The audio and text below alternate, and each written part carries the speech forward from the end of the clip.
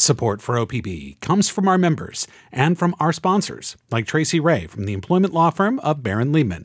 Tracy says that OPB sponsorship is a great way to support the community and connect with Barron Liebman's clients. This is Think Out Loud on OPB. I'm Dave Miller coming to you today from Portland City Hall. We are here to talk with Mayor Ted Wheeler. Yesterday, he announced he will not seek a third term. He says he'll focus instead on addressing Portland's critical challenges, including homelessness and public safety and downtown's economic recovery. Mayor Wheeler, thanks for making time for us and making space for us in City Hall. Thank you. We're glad you're here. When did you decide you didn't want to run for mayor next year? I made a final decision about a week ago. I was leaning fairly strongly in the direction of not seeking a third term, but there were a number of people whose advice I trust that I wanted to bat back and forth different ideas. But at the end of the day, I decided I can't do it all. I can't manage the crises we have here in the city of Portland while fundamentally changing the form of government in response to the voters voting to create a new city charter. I couldn't do all that and run a political campaign at the same time. Those two things just don't mix. 4 years ago, there were a lot of crises that you were managing, a lot. There wasn't fentanyl on the streets the way there is now, and there was not a city government overhaul. But it wasn't like things were all rosy in the Rose City. What's different about you now? Well, first of all, I would say that I have platinum armor. From the moment I took office, I've been engaged in crisis management. A few weeks in, I got my first calls to be recalled. You'll remember we had an unprecedented series of weather. Ice storms came in and shut the city down. After that, we had conflict between the Proud Boys and Antifa. After that, we had the Max train violence. After that, we had the passing of our beloved friend Nick Fish that left us scrambling to figure out how to run a government with 4 commissioners. After that, of course, we've had the global pandemic, economic shutdowns. We have had an explosion in the homeless crisis, and these new drugs that you just mentioned, Dave, P2P meth, fentanyl, they're wreaking havoc on our streets. Let's just interrupt. A lot of what you're mentioning, that was in your first term, Absolutely. Or at the beginning, or at the end of your first term. What's different now, though, is in addition to managing those crises, and we've reinvented city government during my term to create new strategies, new programs, new collaborations to do that, but we're also fundamentally changing the form of government in response to the voters overwhelmingly passing charter reform. So we're managing crises on one hand, and then on the other hand, we are completely reinventing the way the city of Portland is governed. I can imagine, though, that cutting 2 ways for you, because after 1 3/4 terms of being a kind of the biggest lightning rod in city government, without the actual authority that many Portlanders may mistakenly think that you have, I could imagine that the idea of wielding much more executive power as a new kind of Portland mayor would be really enticing, especially for somebody who has been a so-called weak mayor. Not you as an individual, but holding the position that just has a lot less executive power. I mean, setting aside the question of how much time you have in a day, isn't that enticing to you? I think there's pros and there's cons to it. I think it is yet to be determined how the structure of government will function day to day. And that really is going to depend on the strength of the personalities and the willingness to build coalitions of support for the mayor's initiatives. Remember, the mayor under the new form of government doesn't preside over the council as I do today, and the mayor will have to build a coalition of support on the council in order to introduce anything to the city council. Right. So legislatively, it's very different. But right. In terms of the power over how the city functions day to day, the next mayor will have a lot more power through the manager. I agree, but to be clear, and I was very straightforward with why I'm not seeking another term. And let's think about this for a minute. Let's play it out. If I announced yesterday that I was running for a third term, everything I do over the course of the next year would be seen through the lens of, well, he's just politicizing this. He's playing politics. He's trying to get reelected. I need to focus on solutions, not politics. But I also will tell you that there was more to the decision than what was in my letter. And I think that's what you're getting at. Is this really just a matter of time and priorities, or was there more? There was more. My daughter, as you remember, Dave, was 3 months old when I was first sworn in as Multnomah County Chair back in 2007. She's been on this whole ride with me from the beginning. As it turns out, she's in the class of 2025. I'm looking forward to spending some time with her, not having this job constantly intervene. There is a mental and emotional toll that this job takes, and I've been doing it for quite a while. And frankly, I think it's appropriate at this point, as we shift to a new form of government, to have new leadership come in and take it where it can go. I think Portland's best days are ahead of us, but I see new energy, new ideas coming to the table, and some really great leveraging opportunities with this new form of government. The idea that if you had announced that you were going to run again for a third term, that everything you do between now and then would be seen through political lenses or seen as a political decision. The implication of that is that since you didn't, you're freer now, or at least because you won't be seen as political, you could do what you want. I mean, But I should say that in the press conference that I watched earlier this morning, you sounded like your old self. You didn't sound like Wheeler Gone Wild. Do you feel freer now to say things differently, to be more blunt about anything, about local governmental partners, about the issues we're facing, about anything in the city? Well, I have a fundamental belief, which is it serves nobody's best interest for the city or the county or the state or metro or even our federal partners to bash each other in public. What that is that's really not what the public wants. It shakes their confidence that any of us know what we're doing or how we're going to get things done, because we do have to work together. So I do have those conversations. I have very blunt conversations with all of my colleagues, but I do it behind closed doors. I just don't think it's helpful to anybody's interest to whine or argue or complain about other governments in public. I take your point, and maybe my question implied: are you now going to speak ill about your other elected officials? But I guess I'm thinking in a different way. I will continue to push them publicly. Absolutely. But there's things we need from county government. There's things we need from the governor and the state, and we will be very clear and public about what those needs are. And you have been about with policy disagreements. Sure. with the county, for example. But I'm just wondering if already you feel that anything is lifted off your shoulders, if you feel more free in any way because you're not running for office. Because what you said earlier was that the decisions you make might be seen as political, but that's an external thing. It's not the way you yourself are going to act. I can think of one. There'll probably be myriads of ways that this impacts me, impacts my colleagues over the course of the next year and a quarter. One obvious way is I think I'm in a better position to negotiate with my colleagues on the city council about how quickly we transition to the new form of government. We can't wait until January 1st, 2025 to move to the new form of government. We have to do it sooner rather than later. That's not only doing things like renovating the offices here in City Hall, which could cause great inconvenience to those currently located here.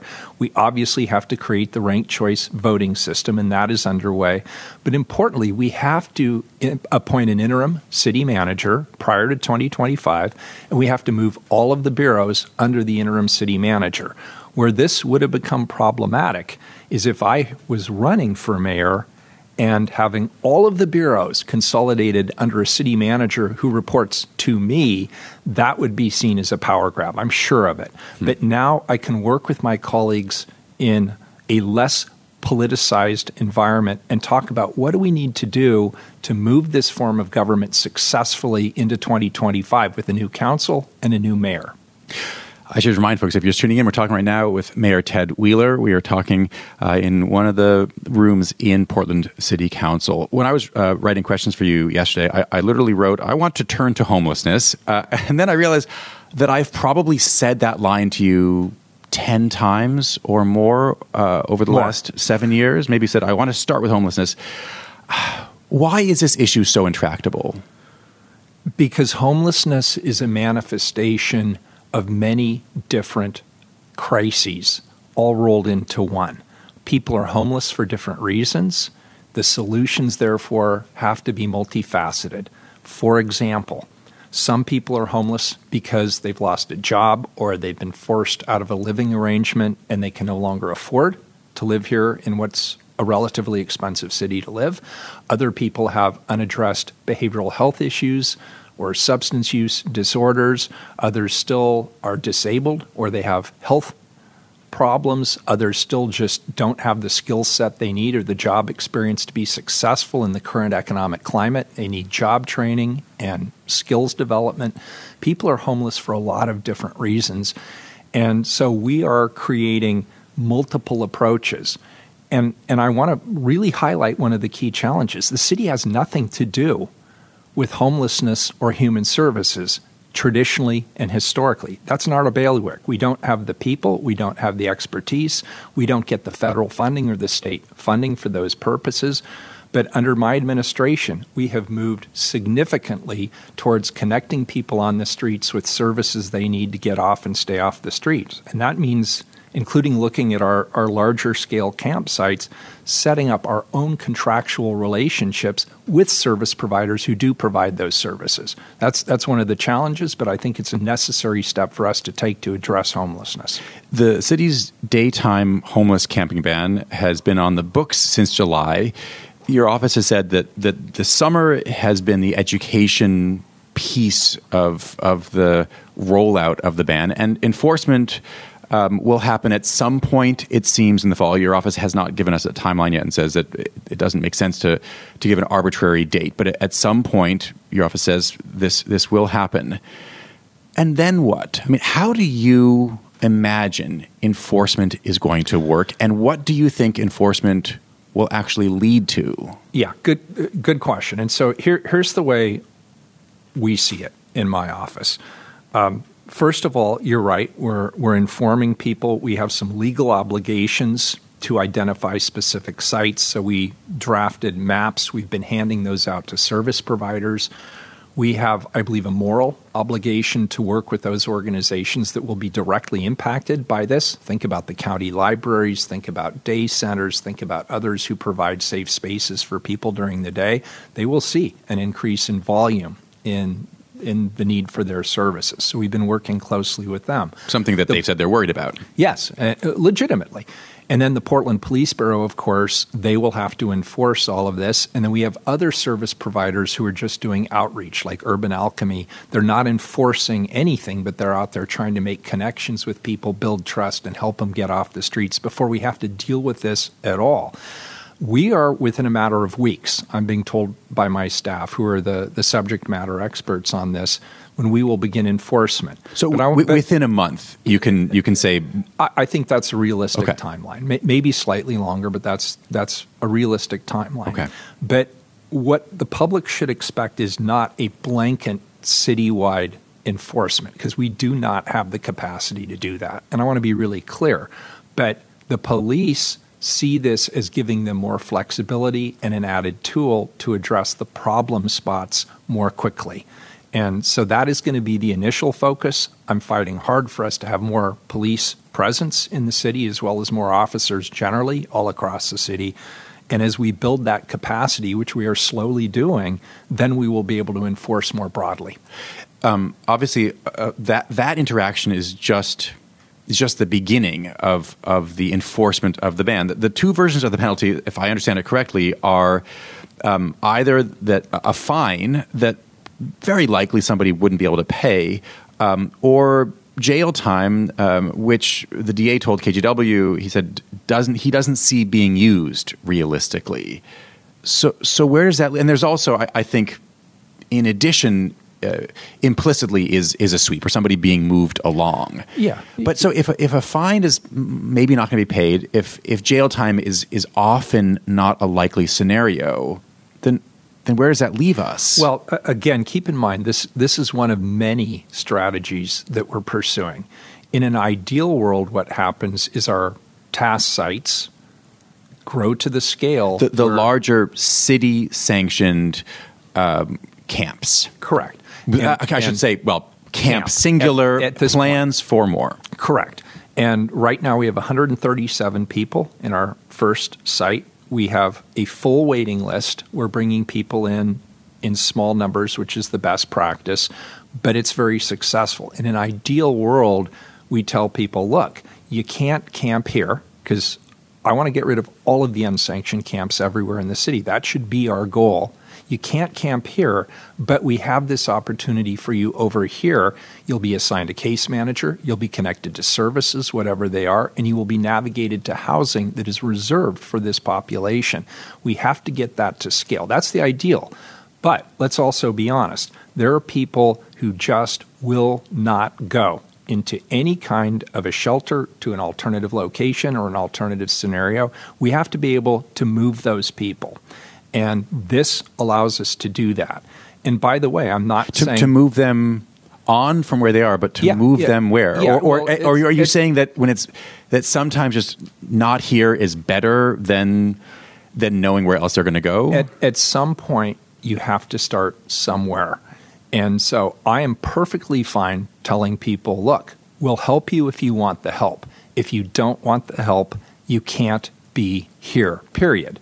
And I think that's a very reasonable standard. Now, ultimately, the compassionate part of this, the service delivery part of this, has to get to the scale to support the problem. And that's why we're working very, very hard to build that collaboration with our county government and the Joint Office of Homeless Services. How would you say that's going right now? It's been a rocky relationship for understandable reasons for years in different ways, but I don't think that there is an issue where there's been more tension than homelessness.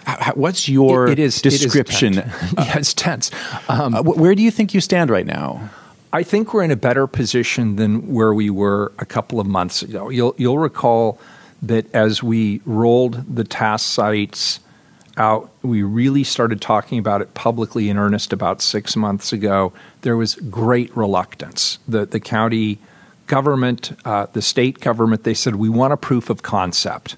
And we said, well, what does that mean? And they said, we want you to identify a location. We want you to have a service provider that's qualified to do this work. And we want you to show that people would use this site if you created it. Well, all of those boxes are checked now. And as I say, in the interim, we went out, our own staff, our mayoral staff went out and contracted with service providers. But now we need access to the supportive housing measure dollars that voters voted for at the metro level. The city doesn't get any of it. It all goes through the county government. We need the county government to see that this model, amongst many others, is working really, really well. But they have the expertise around mental health, around public health, around substance use disorder treatment. They can navigate people to housing. We need that collaboration. How anxious have you been that a lot is riding publicly and in terms of your relationship with the county on the functioning of this one site? I mean, if it is seen as a failure, a lot more things are not going to happen. I could not agree with you more. This is very important, but maybe not for exactly the reasons people think. This is not a legacy play for me. I actually hope in the not too distant future we don't need to do this anymore. What I'm concerned about right now is the future viability of this city, the public's belief that we can actually help people who are vulnerable and stop the people from dying on our streets that are currently dying by the dozens every single year. For me, this is as much a moral question as it is a political question. And now that I'm sort of out of politics, for me, this is just about doing the right thing and doing it in a way that we were told by chronically homeless individuals they need us to do it in order for them to be successful. This is totally informed by the people who are using the services. And so far, judging from the overwhelming enthusiasm we're seeing from the chronically homeless population, they want access to these sites. I believe we've settled onto a really important solution. But I want to be clear, it's not the only solution. There's shelters, there's transitional housing, there's many good nonprofit and private sector treatment facilities out there. Our state is really struggling around behavioral health, and I'm working with the governor and others to really advocate for improved behavioral health services in the state of Oregon. Well, I want to turn there right now. And you mentioned people dying in the streets of Portland. But one thing, Dave, but you can finish that. Okay. It's your show. You go ahead. No. What's the last thing? I just want to point this out. This is unique. The job of mayor has really changed in the 7 years that I've been mayor. Here I am advocating for and developing a human services structure from scratch, recreating our livability structures from scratch, creating new public safety solutions from scratch. Do you think that this makes sense? I mean, a lot of these things are things that normally a county would do. You're also asking the state to do things that we'll get to in just a bit in terms of public safety. I mean, should the city be doing this? No. To be honest, the city should not. The city government's responsibility is public safety, maintaining our public right-of-ways, improving our park system. Every dollar that we spend on homelessness comes out of what's called our general fund account. That account is what funds first responders and public safety, our police, our fire, our 911 emergency call center, our emergency management response function. So every dollar we are spending in that arena is coming right out of our first responder capability, and nobody else provides that first responder function. We are responsible for it. And so ultimately, the city, the county, metro, the state, we need to get onto the same page. We need to have a collaborative plan. And I am offering what I believe is at least one turnkey solution that is already proving that it can be successful.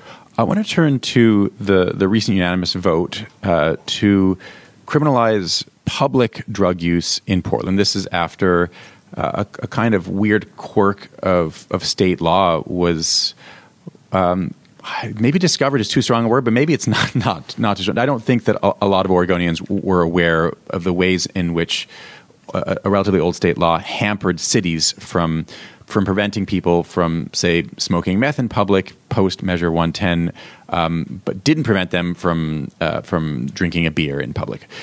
But what do you think the effect? Let's say that lawmakers do grant you and other cities the ability to pass ordinances like this and enforce them. What do you think the effect would be? So the effect would be immediate in what I would describe as hot spot areas. And in downtown Portland, we have fewer hot spot areas than we did even a year or 6 months ago, but we still have them. And right now, as we drive by and we see people using illicit substances, that's not necessarily something that the police can intervene in under current state statute and Measure 110. We need to change that.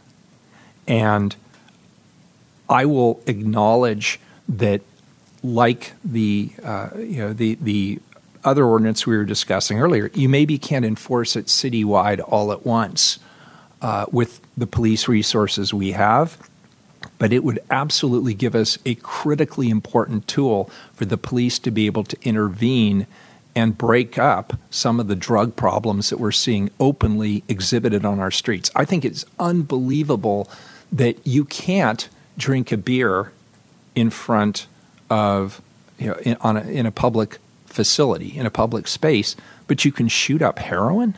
That's ridiculous. It makes absolutely no sense. We need to fix that. The problem is we can't do it alone at the city level. We've already passed our ordinance, but it will not become the law unless an administrative judge says we can enforce it, or until the state legislature takes it up and removes the preemption on local government's ability to regulate use of illicit substances. This is something I'm going to fight hard for in the next legislative session.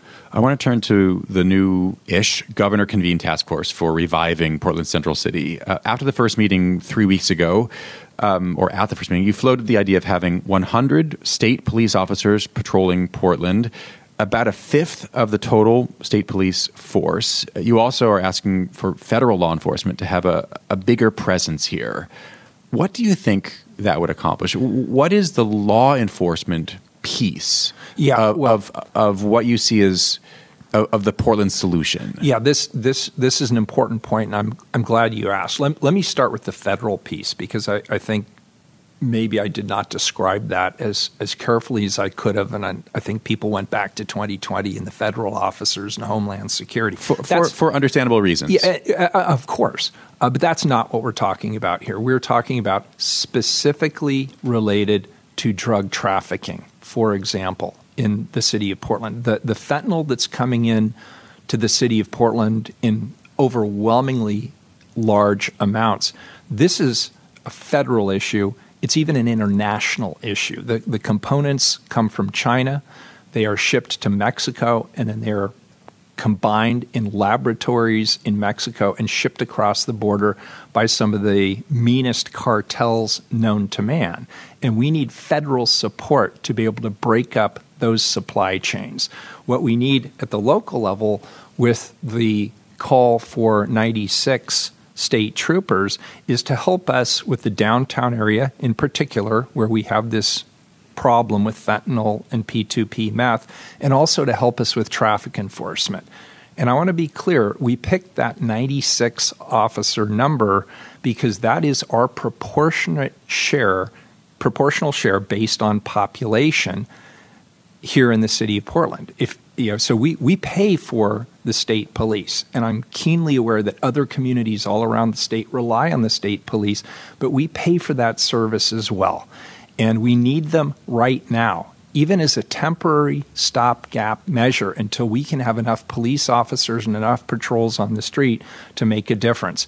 And I would go further and say it is of critical importance to the state at large that Portland be a safe place to live. Why? I mean, so let's say because people are listening from all over the state right now. What is somebody in Eugene or Ontario or Redmond, what do they get out of or rural areas, even maybe more specifically?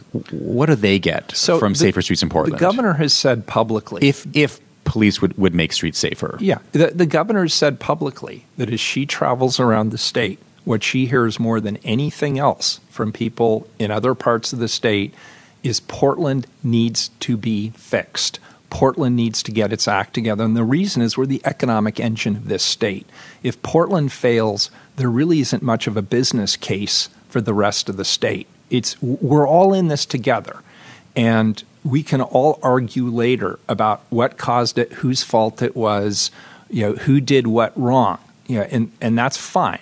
And I'm certainly open to that criticism. But now the question is, what is it going to take to fix it? And we are pursuing the strategies we believe are the right strategies, but we need more support. And we need an acknowledgement, looking at the way businesses work here. There's no business case for Cruz Parkway if Portland collapses economically. There's no business case for it. And it's going to make it harder to recruit people to any company anywhere in this state if the perception is that Portland, once being clean, livable, exciting, arts and culture hub, all the things that people love about Portland, if those things start to diminish, it's going to get a lot harder for everybody to be able to recruit and successfully run businesses in this state. And by the way, the tax structure is problematic too, but I won't go there unless you want me to. No, we only have so many minutes left. I want to turn to just the amazing share of unused office space right now. A real estate report found a few months ago that the downtown office vacancy rate was more than 25%. And it's not just because of fentanyl and homelessness. This is a nationwide issue, and it's obviously it's due to this change in work culture that was precipitated by the pandemic, but might be permanent. And employers, they don't necessarily want to force their employees to come back to work half-time or all the time because it's competitive. Employees, many of them like working from home. Where does that leave you? And it's also, I should say, it's expensive to retrofit, even if the city does systems development charges reductions. We've heard on our show it's really expensive to turn normal office space into residential space. So where does that leave you? It leaves us in a difficult spot, but not with an insurmountable challenge. And here's the way I describe it. Number one, we're seeing cities that were tech heavy hardest hit by the slow recovery, because it's easier to be remote when you're in a technology-based industry. The second thing I would note is that you're correct. When it comes, we actually do have funding that is now available, and we are working actively with some property owners who are interested in converting their office space to housing. But as you say, not every office structure is going to fit the bill. So I really see that as a fairly minor, though important, part of the transition. The longer-term question is, what is the purpose of a city and how do you make it thrive? Number one, we need to diversify our economy and include things like the sports and entertainment district, have that become a bigger part of our economic competitiveness, and that's why I've focused on that particular area. The green economy, green infrastructure, green manufacturing, energy solutions and the like, that should be a bigger component of our economy than it currently is. And then there's just the last piece for right now. And this is sort of the one thing that's not like the others. People do better when they collaborate. I brought our employees back with the full support of our city council. They're required to be back 3 days a week. And in fact, 60% of our workforce worked throughout the entirety of the pandemic.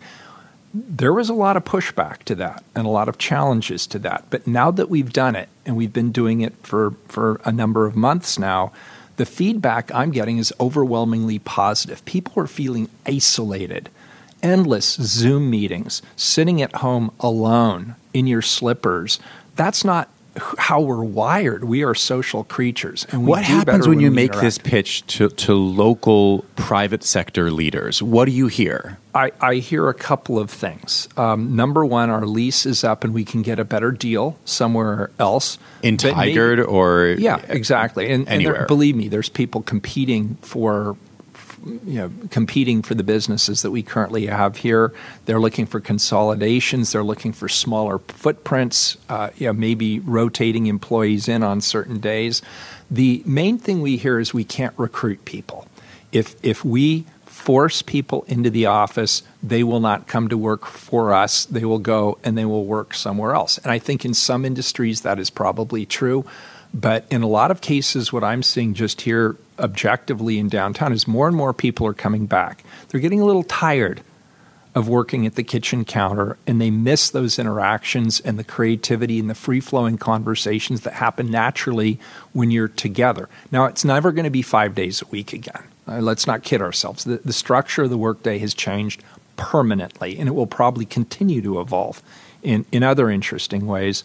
But I think it is important that people who can bring their employees back as much as possible to be able to help make our city work. If this city is activated, it will address some of the other issues that people see around livability and whatnot.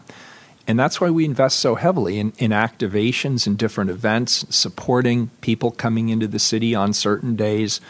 I would like to see the city core thrive. The arts and culture community is going to be very important to our recovery. People will come into town. They will participate in these activities. They will go out to restaurants and bars. We have to make sure Portland remains an exciting and interesting and dynamic city with a robust arts and culture community and economic opportunities for people who want to be here. Mayor Wheeler, thanks very much. Thank you. Ted Wheeler is the mayor of Portland. He will hold that job for the next 15 months.